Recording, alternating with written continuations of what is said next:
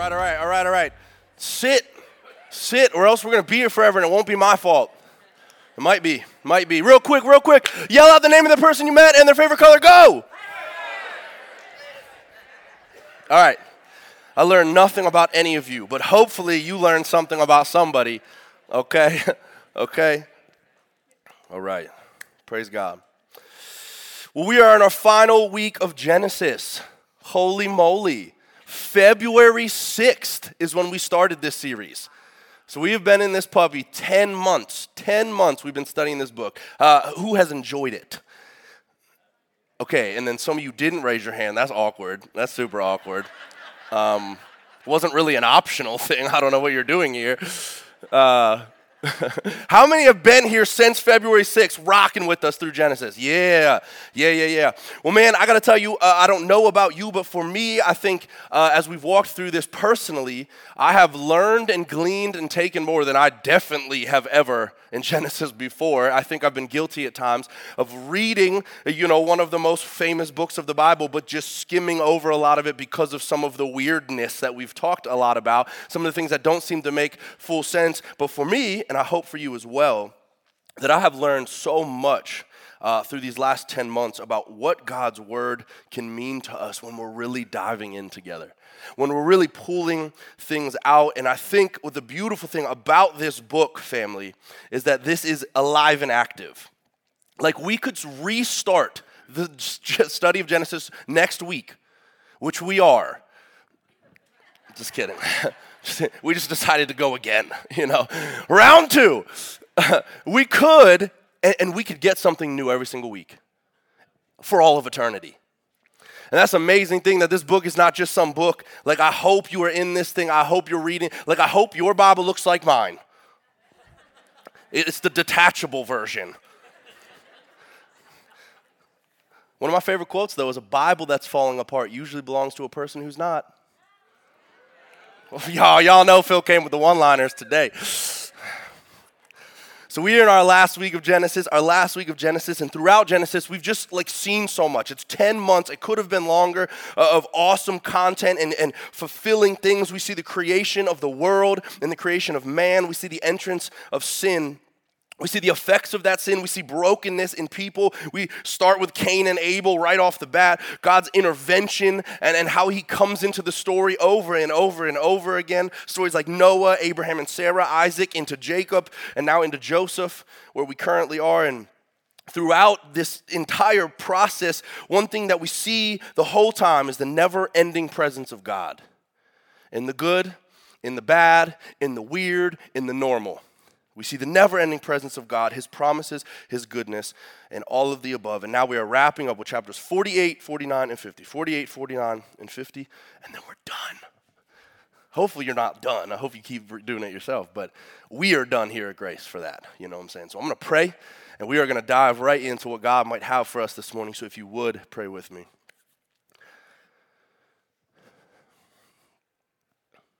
Oh, Father, I thank you for another morning that we do not deserve.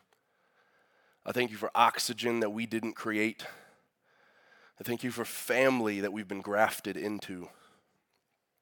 I thank you that your word is truly alive and active. I thank you that your mercy and grace are new for each of us this morning. I don't know about my family, but I know I need it. So God, we just lift up this morning to you. We ask that you would teach us and pull from Scripture what you would have us individually leave with today. But God, I ask that your word would change us this morning. And that it does it tomorrow and the next day and the next day. God, we love you. We trust you with this time. We give it to you. And we pray all these things in Jesus' name. And all God's people sang, amen. Come on now. This is a little lower today. Yeah, I know y'all heard it. We were waiting for it. Y'all are always behind. It's the acoustics, I swear. I don't get it. But you always sound better. I'm telling you. It's just like dead down the middle. It's the weirdest thing. Chapters 48 through 50, 48 through 50. So we're not going to read them all like we've been doing the past few weeks. We're kind of taking chunks. We're encouraging you to study it yourself. And then we're pulling out pieces that we think can be beneficial. Of course, all of it can be. But as Ben led us last week, we see Joseph's dream, which we've been talking about now for a couple weeks, come to fruition. We see the brothers come to Egypt, and we see this entire story where they don't even know it's him, but they're bowing to him, and they need his help, and all of these things are happening. And Joseph walks through this process of testing them and sending them away with silver, and they think they're being cursed, and Joseph was trying to bless them, and there's all these dynamics going on. But what Ben talked a lot about, and rightfully so, was we see this amazing act of forgiveness by Joseph. This amazing act of forgiveness. And I was actually in Connecticut last week, a whole story. My keys got stolen, got stuck there a bunch of days. I'm telling you, Phil shows up with a new life experience every single week. Doesn't make any sense. But we were watching from Connecticut. Actually, we were driving home with the makeshift key we had to go get and listening to it. And I wasn't looking at my phone, I swear. But seeing people come up, in the fringes. We don't film you guys as we're doing responses. That'd be inappropriate. But seeing some heads bob and float and come up and offer forgiveness at the altar. Oh. Was that impactful for anybody last week? Did anybody write a really hard name down? Do you want to yell it out right now? But things like that. Stop. All right, the message is over. See you next week. Somebody yelled Phil if you didn't hear him. My wife probably wrote that. Oh, she was with me. Anyways, this amazing act of forgiveness. And I don't know about you guys, but for me, there's something so powerful in what Joseph did here. It's more than just, okay, I forgive you because you hurt me. There was something spiritual, something life-changing that happens when we enter into things like that. So that's what we're coming out of. We're coming out of this amazing act of forgiveness. And the famine comes, and we go into chapter 48. So I'm going to give us an overview of chapter 48, 49, and 50, and then we're going to dissect some things out. So 48, we see the grandsons of Jacob, Joseph's sons, Manasseh, and Ephraim. It's something close to that. And they're his two oldest sons. And we see them come, and it's this interesting dynamic where they want to be blessed by Jacob, by Israel, by the grandfather, right? And Joseph brings his two sons up, and Jacob's nearing the end of his life. His eyesight's going away. All this stuff's happening. And he brings his two sons up, and he brings Manasseh to the right hand, which would have been like the favored hand, and he brings Ephraim to the left. And Jacob goes to bless them, and literally goes like this. It says that he crossed his arms. And Joseph didn't like that. Joseph was like, hey, you're blessing the wrong son. This is the oldest. And Jacob says, I know, but the younger is going to be the greater. That should sound familiar. We'll get into that. So that's chapter 48. And then into chapter 49, we see Jacob's life coming to an end, right? And because his life's coming to an end, he says, I need to bless my sons. He's got 12 sons. And he says, I need to bless my sons. And most of chapter 49, we see the quote-unquote blessing of these 12 sons. And it's kind of weird. How many of you read it for yourself? Chapter 49. It's a little odd. The blessings are kind of all over the place. Some of them seem really good. Some of them don't seem very good. And we walk through this kind of dynamic. And that's what happens. And at the end of chapter 49, we see Jacob pass. Well, then we go into chapter 50. And they go and they bury Jacob. They go to the land of Canaan, which is where Abraham had bought this plot of land for burials and things. And Jacob asks to be buried there. And Joseph gets permission from Pharaoh. And they go to bury him. And then in our last few little paragraphs, we see the brothers realizing, well, wait, Jacob was a lot of the reason that Joseph might have forgave us.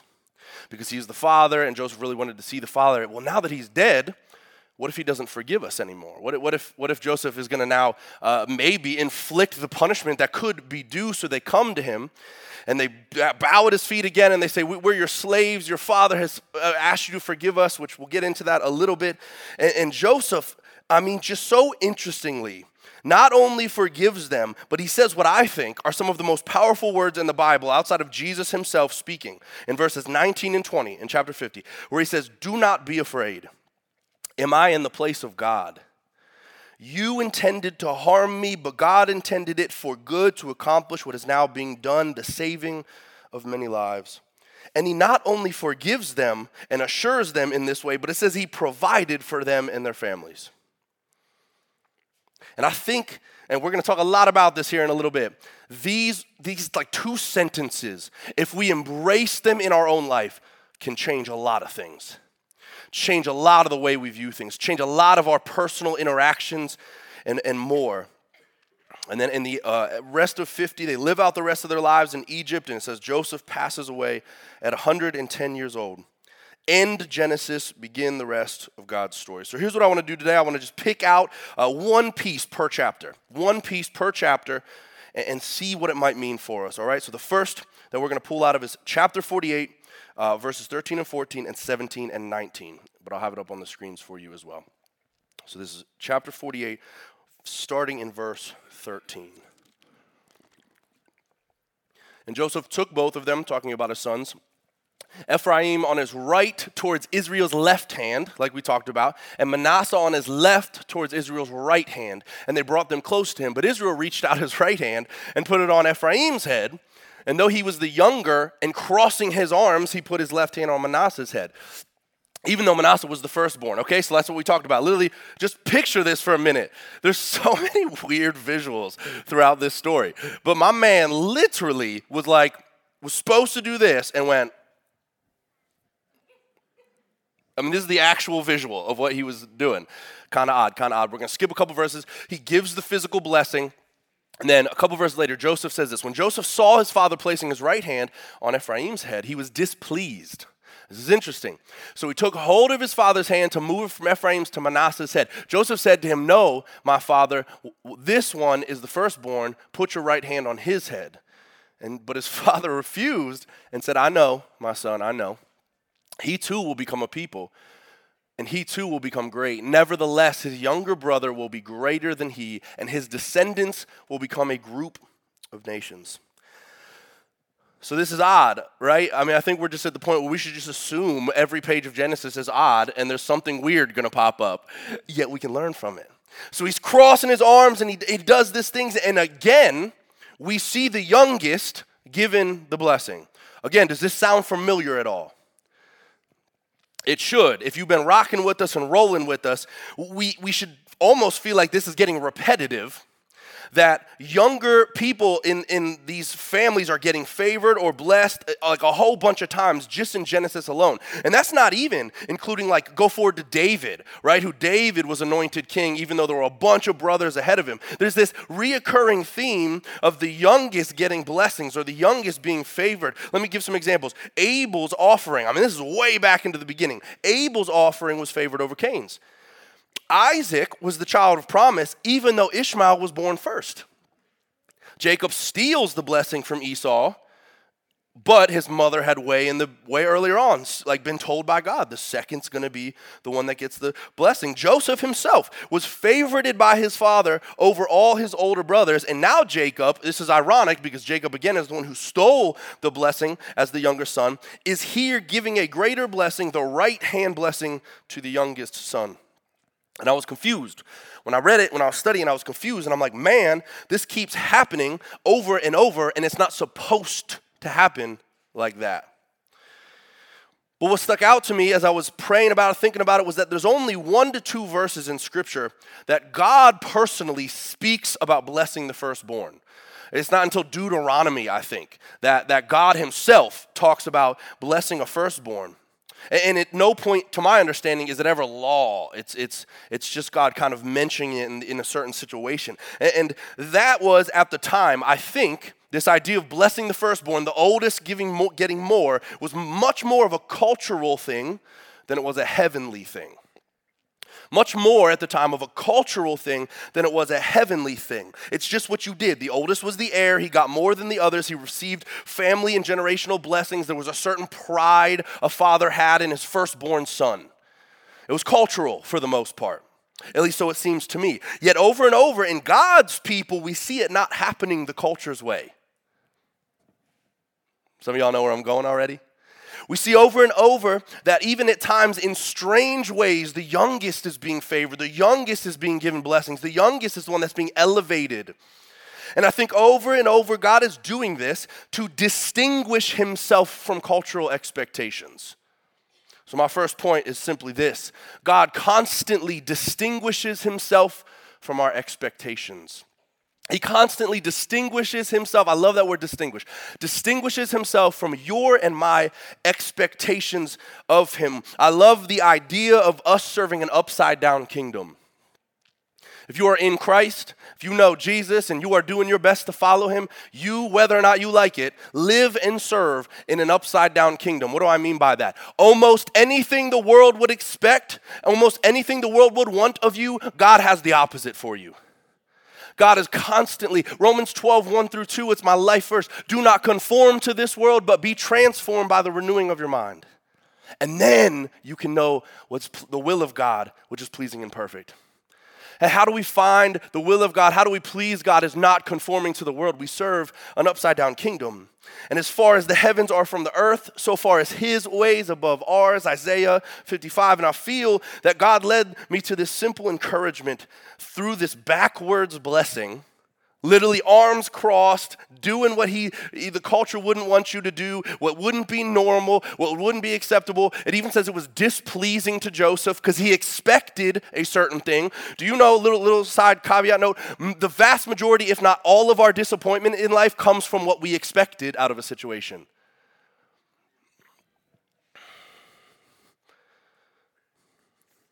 And I feel God just wants to encourage us saying, I'm different than your worldly expectations. Significantly different than your worldly expectations. I'm better, I'm perfect, I'm just and fair. I'm writing the story, and it's better if I write the story. So I think the question for us then is twofold. First part is this: do we trust him enough to follow when it doesn't match our expectations? Here's the thing, and guilty. Hopefully when I challenge things or whatever, it never comes off as condemnation, because guilty. Do you know what I'm saying? And yet, I wonder how many of us say we love and trust God, and then the minute something doesn't go our way, we're horribly disappointed and messed up. And that's not trusting of God. So first question, do we trust him enough to follow him when it doesn't match our expectations? I think the second question is this: is God being distinguished through our lives, or do we just blend in? If God is constantly distinguishing himself from our and others' expectations, does our life reflect that type of distinguishment, or do we just blend in with what the world does? So for the first one, do we trust him enough to follow him when it doesn't match our expectations? Joseph here, he was verbally unhappy with the decision, which I love that, Joseph just seems to get things right all the time. He's one of the few examples of dude, you just did it right, all the time. You were really, really good at this thing called life, okay? And I'm not, some of us aren't. I'm just going to keep it 100. We're not that good at this game called life. And here, he was verbally unhappy with the decision, yet, trusted enough to know God's plan is always better. This is interesting. You are allowed to be upset in life. You are allowed to be confused, think things aren't going the right way, but the question isn't whether or not you feel that way, it's what you do with it. You're allowed to feel disappointed, but do you take that disappointment and let it run into despair? Do you take that disappointment and let it make you distrust God or ask questions or doubt? Or do you take that and say, okay, I don't really get it, but you're way better, so I'm going to trust you and say, okay. So the first question I think is what do we do with that, and are we trusting him? Because I think so often we run when things don't match what we'd like. We run when things don't feel normal, they don't feel comfortable, and yet these are the ways God distinguishes himself from the world. And if God always just did what we felt was right, he wouldn't be God. If God constantly was just trying to make us feel great and match what we think in our different situations, he would cease to be God. And yet he doesn't do that. It's actually an encouragement to me that God doesn't conform to my hopes and desires, because that would be miserable in the end. And he doesn't conform because that means he's still God. It means he's in charge and we aren't. So family, are we trusting him? Are we trusting him when life and faith aren't meeting our expectations? I'd be willing to bet a lot of people in the room could say yes and amen. Life right now is not meeting my expectations. I just heard like 15 people giggle. Or are we secretly just wanting God to conform to our version of things when he distinguishes himself intentionally? And I think a follow-up to that then with the second question, like is God being distinguished through our lives? Like are we distinguishable, if you will? Are our lives reflecting such distinguished faith? And while of course we're far from perfect, can people look at you and me and say, man, they're different and okay with it? Like things aren't going the way they would have wanted and they're weirdly peaceful about it. Like I watched them walk through a hard season. I watched them struggle with something and yet they're so full of joy. You know what I mean? Like I've seen this person have a million reasons to not believe in God and they're so firm in their faith. Or are we not maybe distinguished in that way? Like can people look at you and say that about you? And again, that's not condemnation, that's a challenge. Because I know in my life, it's probably 50-50 sometimes. There's sometimes I think people can look at me and be like, oh my gosh, man, I just want to follow you because you're clearly following God. And then there's other times I feel like people probably look at me and like, stop talking, Phil. And if it's one of you, leave it be, okay? Just give me a break. So we see Joseph's son blessed in, again, this countercultural array, right? We see God distinguishing himself, or so I kind of believe that's what he's doing. And the story continues then into chapter 49. So we see the blessing of these two sons, and God, again, just stirring the pot, man. He's just like, I swear he's just keeping us on our toes. He's like, hey, I'm going to do it different than you expected. You okay with that? You still with me? You still following me? And I think we can ask ourselves those same questions. And then it heads into chapter 49 where Jacob's soon going to die, and he speaks this prophetic future and blessing over his own sons now. So we're going from one set of blessings to another set of blessings, and it takes up almost the entire chapter. So rather than read the 28 verses, up on the screen, I'm just going to have like a summary of these blessings, okay? Check this out. It's a little bit small because there's 12. It's so many sons. But I have them up there, kind of read through them quick. Reuben's, he excels in honor and power, but effectively not any longer. Like he's not going to have that. That was the first. Simeon and Levi, due to their violence, they're literally cursed and scattered. Does that sound like a blessing? If your dad said that to you, you probably are in here needing some prayer this morning. You know what I mean? Judah, the brothers will praise you, give him power and position. Zebulun is going to become a haven for ships by the sea. Very specific, like tells him what he's going to be doing and where. Issachar, I had to put the word in there, calls him a raw-boned donkey, all right? Okay, I considered not putting that in there, but it's literally what the word of God says, okay? Imagine, friends, if you woke up and your dad came over and said, hey, buddy, good morning, you raw-boned donkey, you. I had to, I'm sorry. Raw bone means strong. I had to look it up. It effectively means strong, so actually it's a compliment. But it says that he's going to be forced into labor. Again, doesn't seem a lot like a blessing. Dan is a provider of justice. Gad's going to be attacked and attack people back. Asher is going to have the best food, basically. That's what it said. Now, yeah, right? I'll take that one. Naphtali is going to be set free and bear beautiful children. Joseph had the longest, biggest, most awesome blessing. He's going to be fruitful, steady. He's going to be a prince, and his blessings are going to be greater than the mountains themselves. And then Benjamin, he calls him a ravenous wolf, I believe. And he is going to pray and share the plunder. Okay. We could just take a vote, I guess, of which one you'd prefer.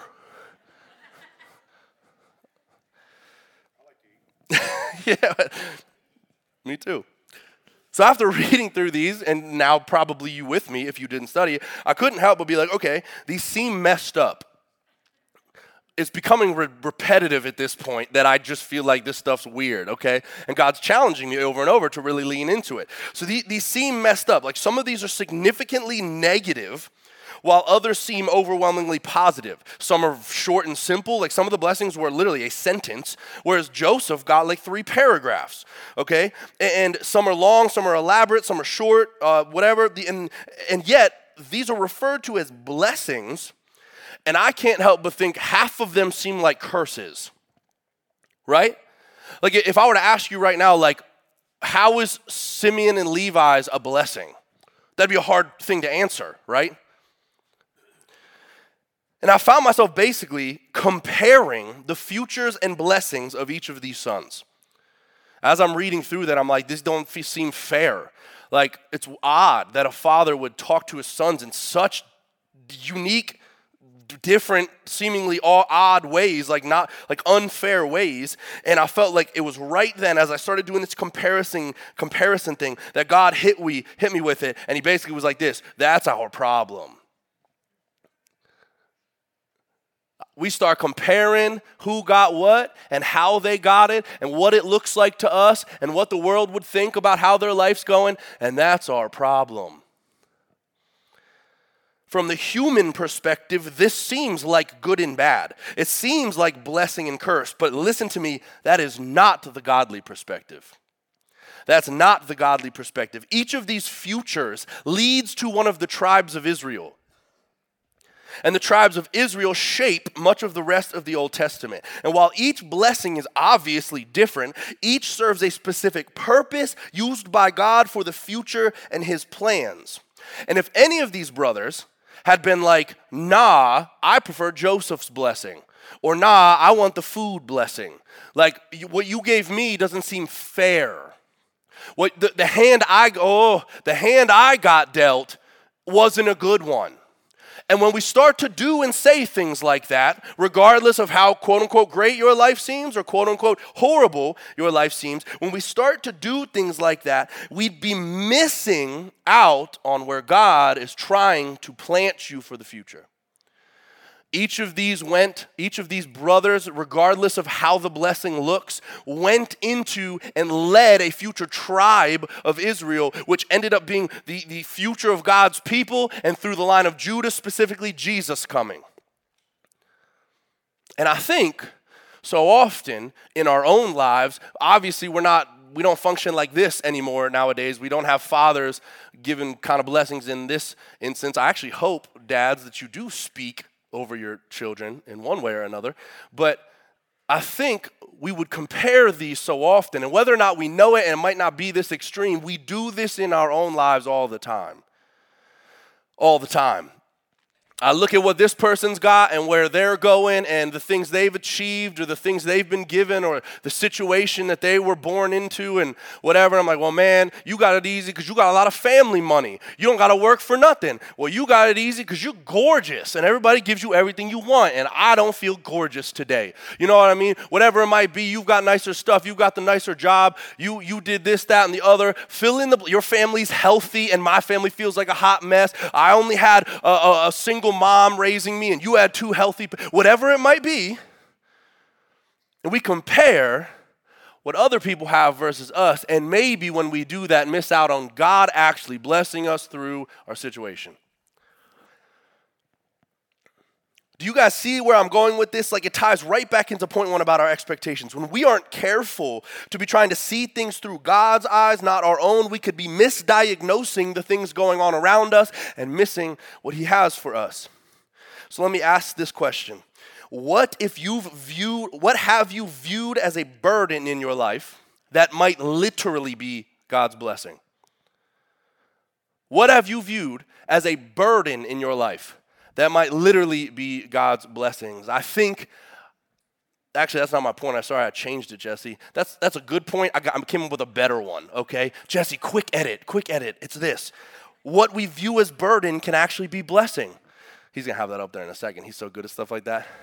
What we view as burden can actually be blessing. I think I looked at some of these. Look at that. What a great point. It's lowercase too. What we view as burden can actually be blessing. I'm telling you, I looked at specifically like Levi and Simeon's. There's a couple that are weird, but Simeon and Levi's, it says they're going to be cursed and scattered, and it's called a blessing. Jesse, it's distracting now. Just kidding, thank you. You know you can have fun in church, right?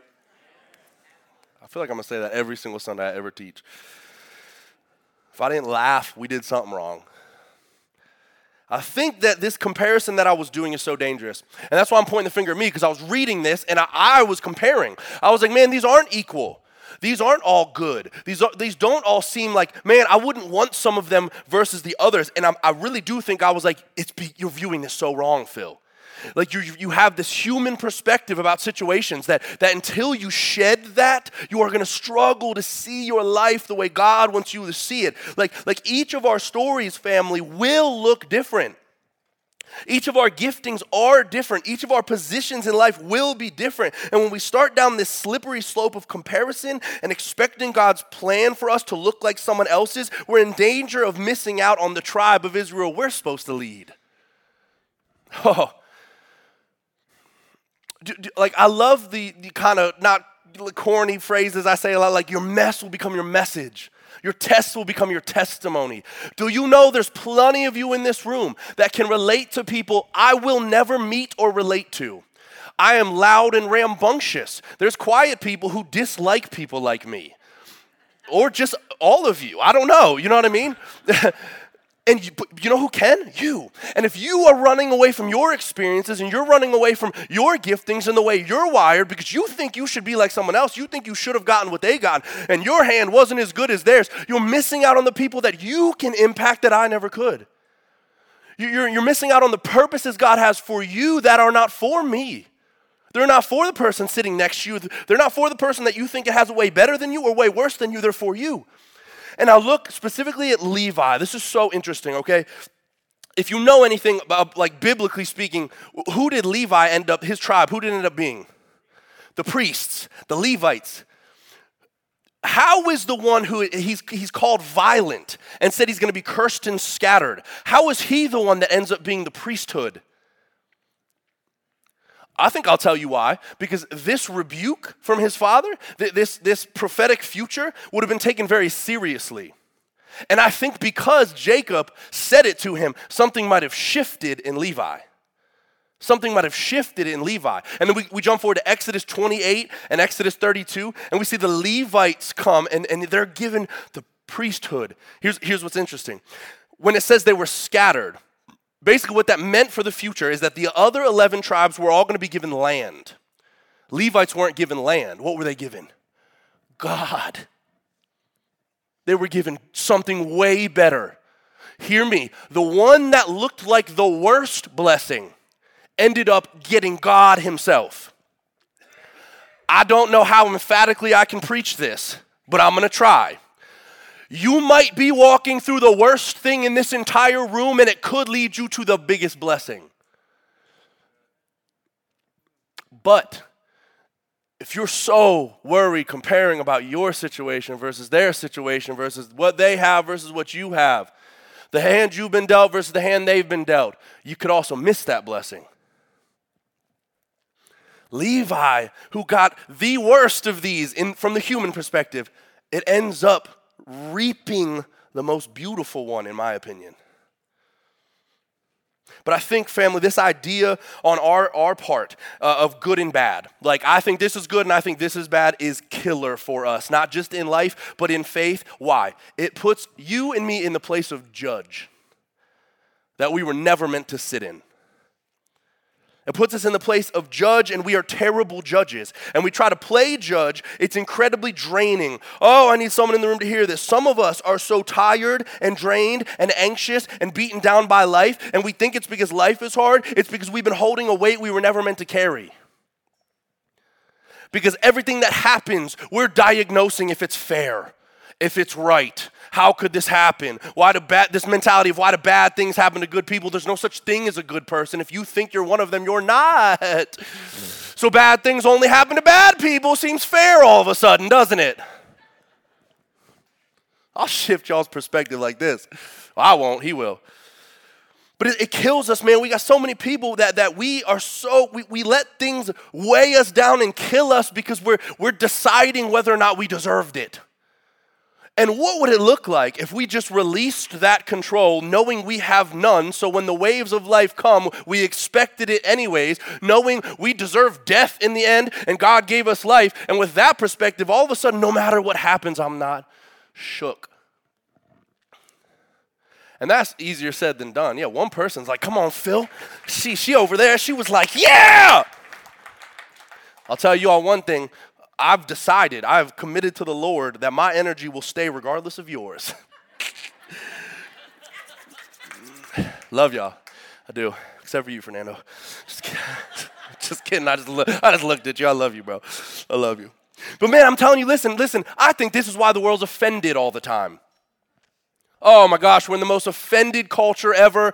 Everybody's triggered about everything, especially my young folk. Y'all just get so hot and bothered about every little thing, and something's trending one day, and then and then gosh, it's just a hot mess. And why are we hurt all the time, offended all the time, thinking life is unfair and all this stuff, constantly defeated? It's because we're not trusting that God's the judge. And that might sound generic in some ways, but I promise you it's not. I promise you it's not. Like every little situation, if we were letting go control and just saying, man, in the end, I have no control. I'm not the judge of this thing. I shouldn't be the judge of this thing because I'm a terrible, terrible judge. It is so freeing to just realize you're not in control. It is so freeing to let go of that. And when we have this mentality shift, I think then we can look at lists like I just had up and see every single one as a blessing. What would it look like in your life if you wrote down 12 things that have happened to you this week, some good, some bad, and you viewed all of them as a blessing? That would change everything. I'm telling you, I've been mentoring a young man recently. We've been meeting up, and I'm, he's not here, I don't think so, and I'm not gonna say his name anyways, but I don't think he'd care. I love this dude, but one of the things I've told him over and over and over again, I was like, dude, you just default to negativity. You default to all the bad stuff. Here's what we're gonna do. Every time you're in here, I'm going to have you make a full-page list of good things in your life. And can I tell you, when we first did this, he literally stared at the page for a full minute before he could write something down. Some of us are like that. If I were to right now say, hey, start writing positive things in your life, you would struggle. And yet you woke up, you're breathing oxygen, you probably had some type of food, you had some type of vehicle to get here, even if someone else had to pick you up. You got clothes on your back, you didn't die yesterday, so, that's good, you know what I mean? Dude, I could just I would need 40 hands for the next 2 minutes to cover the number of positive things, but can I tell you something? He started writing every meeting, and then you know what he started doing on his own time? Every time something positive happened, he'd write it down. And can I tell you, that boy's mindset is completely different now. The negative doesn't just flood his head anymore. He's being filled up with the good things of life. And I'm telling you, all of that comes down to us thinking we're the judge, thinking we're in control, and then things don't go my way, so everything must be horrible. And we're not the judge, we're terrible judges. So a question for us this morning, family, is what part of your story, what part of God's call on your life, what experiences or situations are you ignoring, rejecting, or running from because you think your story should look more like someone else's? You viewed certain things, people, situations only as a burden when it may literally be a blessing from God shaping your future and purpose. What in your life have you seen as a burden that could literally be God's blessing for you? So we see Jacob. He's 2 sets of blessings in, and we've dissected both. First, Joseph's sons, and then his own sons, and we're seeing what we can pull out of it. And shortly after he passes away, so it literally says at the end of 49, that as soon as he did this, he said something like he curled up his feet, drew up his feet into bed, and breathed his last, and he was gathered to his people. That's verse 33 in chapter 49. So we see the end of Jacob's life. We've talked about this guy named Jacob now for a whole bunch of time. He's our dude dressing up in goat skin and acting a fool, you know what I mean? And he's passed on now. He's spending time with Jesus, and we're going to meet him one day. That's kind of crazy to think about, isn't it? That we've studied all these things, and we're going to meet these people one day. I don't think we're going to be very concerned about them, though, just to be honest. I'm going to be like, Joseph, get out the way. Where's Jesus? I'll be like, my bad, that was rude, but where's he at? So let's go into chapter 50. The last chapter in Genesis. and we finish it up after this. We're going to read out of verses 15 through 21. So the beginning of the chapter is primarily Jacob's burial in Canaan. There's a lot of important implications there. You know, Abraham had bought this land, and a lot of our kind of patriarchs and families are buried in the same place. So read that for yourself. But we're going to look at 15. So the blessings have now all been given. Starting in verse 15 through 21, it says this. When Joseph's brothers saw that their father was dead, they said, "What if Joseph holds a grudge against us and pays us back for all the wrongs we did to him?" So they sent word to Joseph saying, "Your father left these instructions before he died." And just pause. I don't know this for sure, but I think it's just a flat out lie. I don't think he wrote a letter. I think they're just being manipulative again. But they sent word to Joseph saying, "Your father left these instructions before he died. This is what you are to say to Joseph. I ask you to forgive your brothers the sins and the wrongs they committed in treating you so badly. Now please forgive the sins of the servants of the God of your father." When the message came to him, Joseph wept. His brothers then came and threw themselves down before him. "We are your slaves," they said. But Joseph said to them, "Don't be afraid. Am I in the place of God?" You sit on that for a second. "You intended to harm me, but God intended it for good to accomplish what is now being done, the saving of many lives. So then do not be afraid. I will provide for you and your children." And he reassured them and spoke to them kindly. I don't know how many of us in the room have been sold into slavery. Hopefully none. It's hard to even fathom doing this for me. It's hard to even think what it would take to not only forgive, but see what God is doing through my pain and 22 years of imprisonment and slavery and being beaten and disrobed by my brothers who are supposed to love me and sold, literally sold, and then they come groveling back to my feet. I feel like my instinct would be to kick them, and I'm not joking. And this is what Joseph does, man. It's just like, Joseph, stop it. This is why I'm skipping you in heaven, you punk. Why are you doing this? This, to me, guys, is some of the most incredible, eye-opening sentences in the entire Bible. Like, the whole book. I mean, there's a lot of good stuff in this book. Jesus, primarily. But, this is mind-blowing. Joseph, this is so huge to see. We're talking about not being the judge, right? We're talking about how we're not in control of things. In this instance, Joseph was the judge. Joseph had full authority to inflict punishment. He is literally effectively leading the kingdom that everyone has to come to. And his perpetrators, his people that 22 years ago had put him into all of this, come, and he has the authority to inflict punishment on them. Rightful punishment for things they had done. Yet he doesn't. And in fact, he acknowledges that they did it. He acknowledges that they intended to harm him, but that God was using it to save lives. Talk about viewing burden as a blessing. Again, I don't know in the room as I'm saying, man, we can look at burdens as blessings. We really can. We really can. My gosh, this is such a crazy example. He had 22 years of burden. Horrible burden, being imprisoned for stuff he didn't do. And the whole time he's faithful. The whole time he's fighting for God. The whole time he's being faithful to the best of his ability. Joseph had this heavenly lens that I'm frankly envious of. To be able to see all the horrible things he had gone through as God's plan to do amazing things. Oh, man. Some of us just wake up on the wrong side of the bed and our day's shot. And this man, these words should just speak to us how he was able to address his perpetrators, the people who had hurt him. And I'll be honest, while I was excited to teach this message, because I was going to give some emphatic point about God working all things for good, you know what I mean? I was going to focus on verse 20. I even told Ben, Mark, and Jeff in one of our teaching team meetings, I was like, this is a home run type of message. This is easy money, you know what I'm saying? This is the one you just crank out the park. What, you intended to harm me? Yeah, right. You know what I'm saying? God's using it to save lives. He's working all things for good, Romans 8:28. And God was like, you're not doing that, Phil. It was like, this is why I wanted this message, God. God showed me something different. God showed me something different. What I found myself influenced by as I studied this, listen, wasn't what Joseph did, it was how he did it.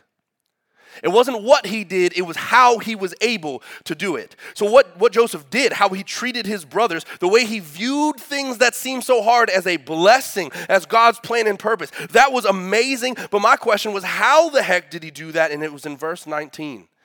I wanted to sit on 20, and we're not. We're sitting on 19. But Joseph said to them, don't be afraid. Here's the phrase, am I in the place of God? My point is straight out the scripture.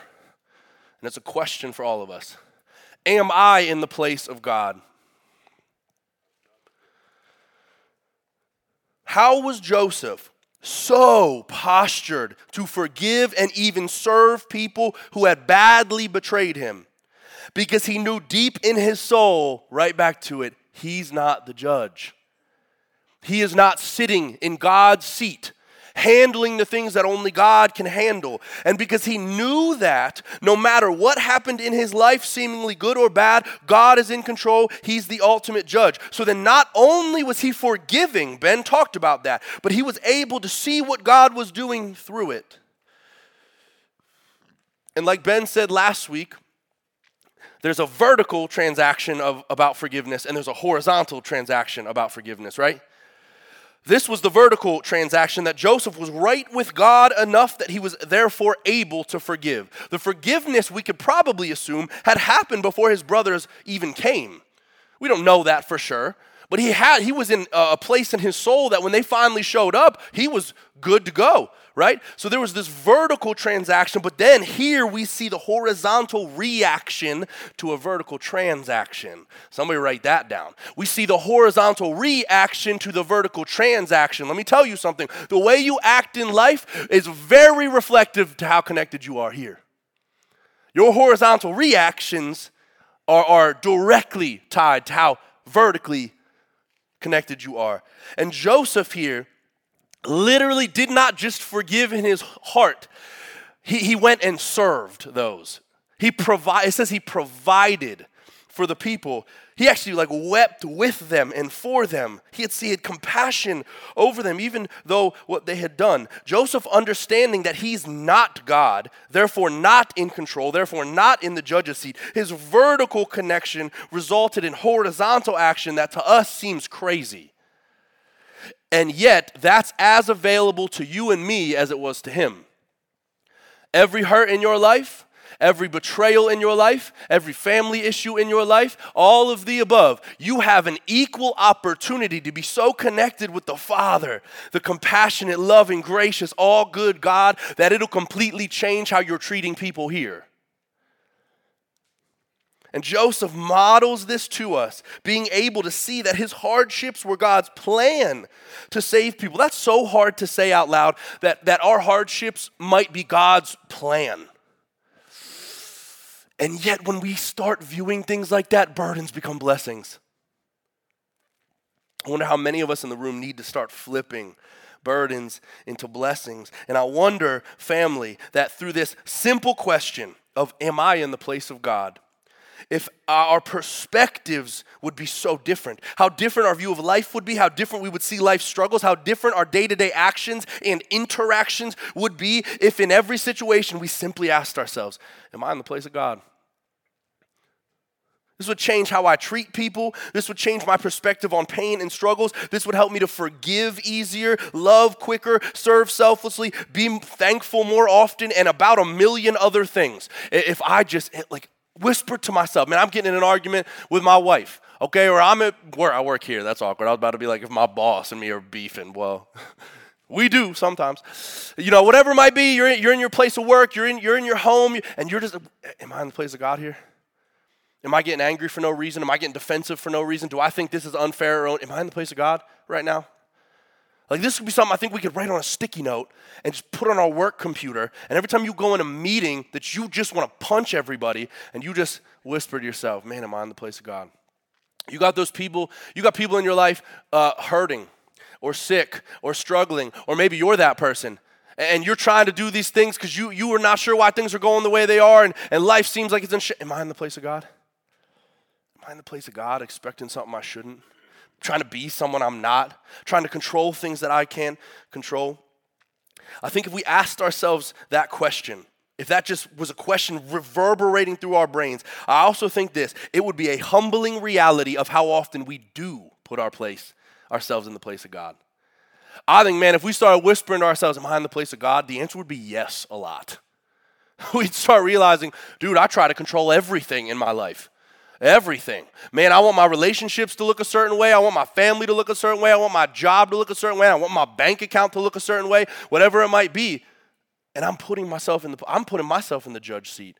I'm deciding whether this is fair or not. I'm deciding whether this is good or not. And I think it'd be a humbling reality, probably for all of us, that if we asked that question, we would be like Joseph, able to do the unthinkable, forgive and provide for people who badly hurt us.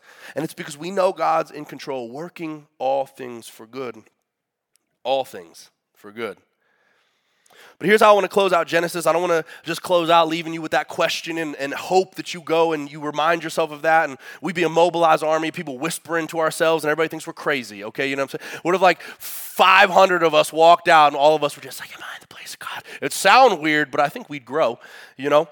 Here's how I want to close Genesis, though. In the end, Joseph doing this, Joseph acting this way, Joseph forgiving and being compassionate for people who had hurt him badly, who is he pointing to? Jesus. He is just a momentary human model for Jesus. Joseph had the opportunity to be the judge, to get his own justice, to pay someone back that hurt him. And get this, Joseph was literally in the judge's seat. He had human authority to inflict consequences, but he doesn't. He forgives. He leaves the judging to God. And it just makes me think of Jesus on the cross saying, Father, forgive them, for they do not know what they do. Philippians 2, 6 through 11, it says, in your relationships with one another, have the same mindset as Christ Jesus, who being in very nature God, did not consider equality with God something to be used to his own advantage. Rather, he made himself nothing by taking the very nature of a servant, being made in human likeness, and being found in appearance as a man, he humbled himself by becoming obedient to death, even death on a cross. When we read the word of God, Jesus is on every single page, family. Every single page. All of this is pointing to him. All of this is for him. All of this is from him. So when I read Joseph, and he's a great human example, and I can learn from him, I don't know about you, but I just look at him and I see Jesus. I see how good Jesus is. I see his sacrifice up on that cross. He's in every single chapter. Joseph, because he knew God, was able to model Jesus before Jesus even ever came, and how fitting to close out our series on Genesis, to acknowledge that we see Jesus from the first page of Genesis floating over the waters. We can go to the Gospels where it says the Word was with God and the Word was God from the beginning. And then all the way to chapter 50, the last page, we see Jesus through Joseph. And he's in every page in between. And when we read Scripture and we find Jesus all over it, we are reminded that God's redemptive plan has been since day one. And when Jesus came and died on that cross for everything you and I have ever done, and we believe and we follow him, God's story, which was the original title of this, becomes our story. And God's story is a victorious one. So when we say that the study of Genesis was God's story and now it's God's victory, it is your story as well, and it is your victory. So thank you, God, for your word. Thank you, God, for your son, Jesus. We are forever yours. Father, we submit this to you. We thank you for your word. We thank you that if we study your word the right way, every page looks like a cross. We thank you that the only one that could have done what you did. God, I just ask right now that as we leave today and we close in worship, Father, would you show us the areas that we are trying to be the judge? God, just gently reveal to us the areas that we're trying to be the judge, that we can't be because you are the only one. Would you begin to free us? Would we walk out of here today in further freedom, knowing if you're in control, we can trust you with that, and it's not ours to hold on to? Are we in the place of God? Help us to answer that with no. We love you. We trust you. Pray all these things in Jesus' name. God's people said, amen. You guys can stand up. We're going to worship one more time.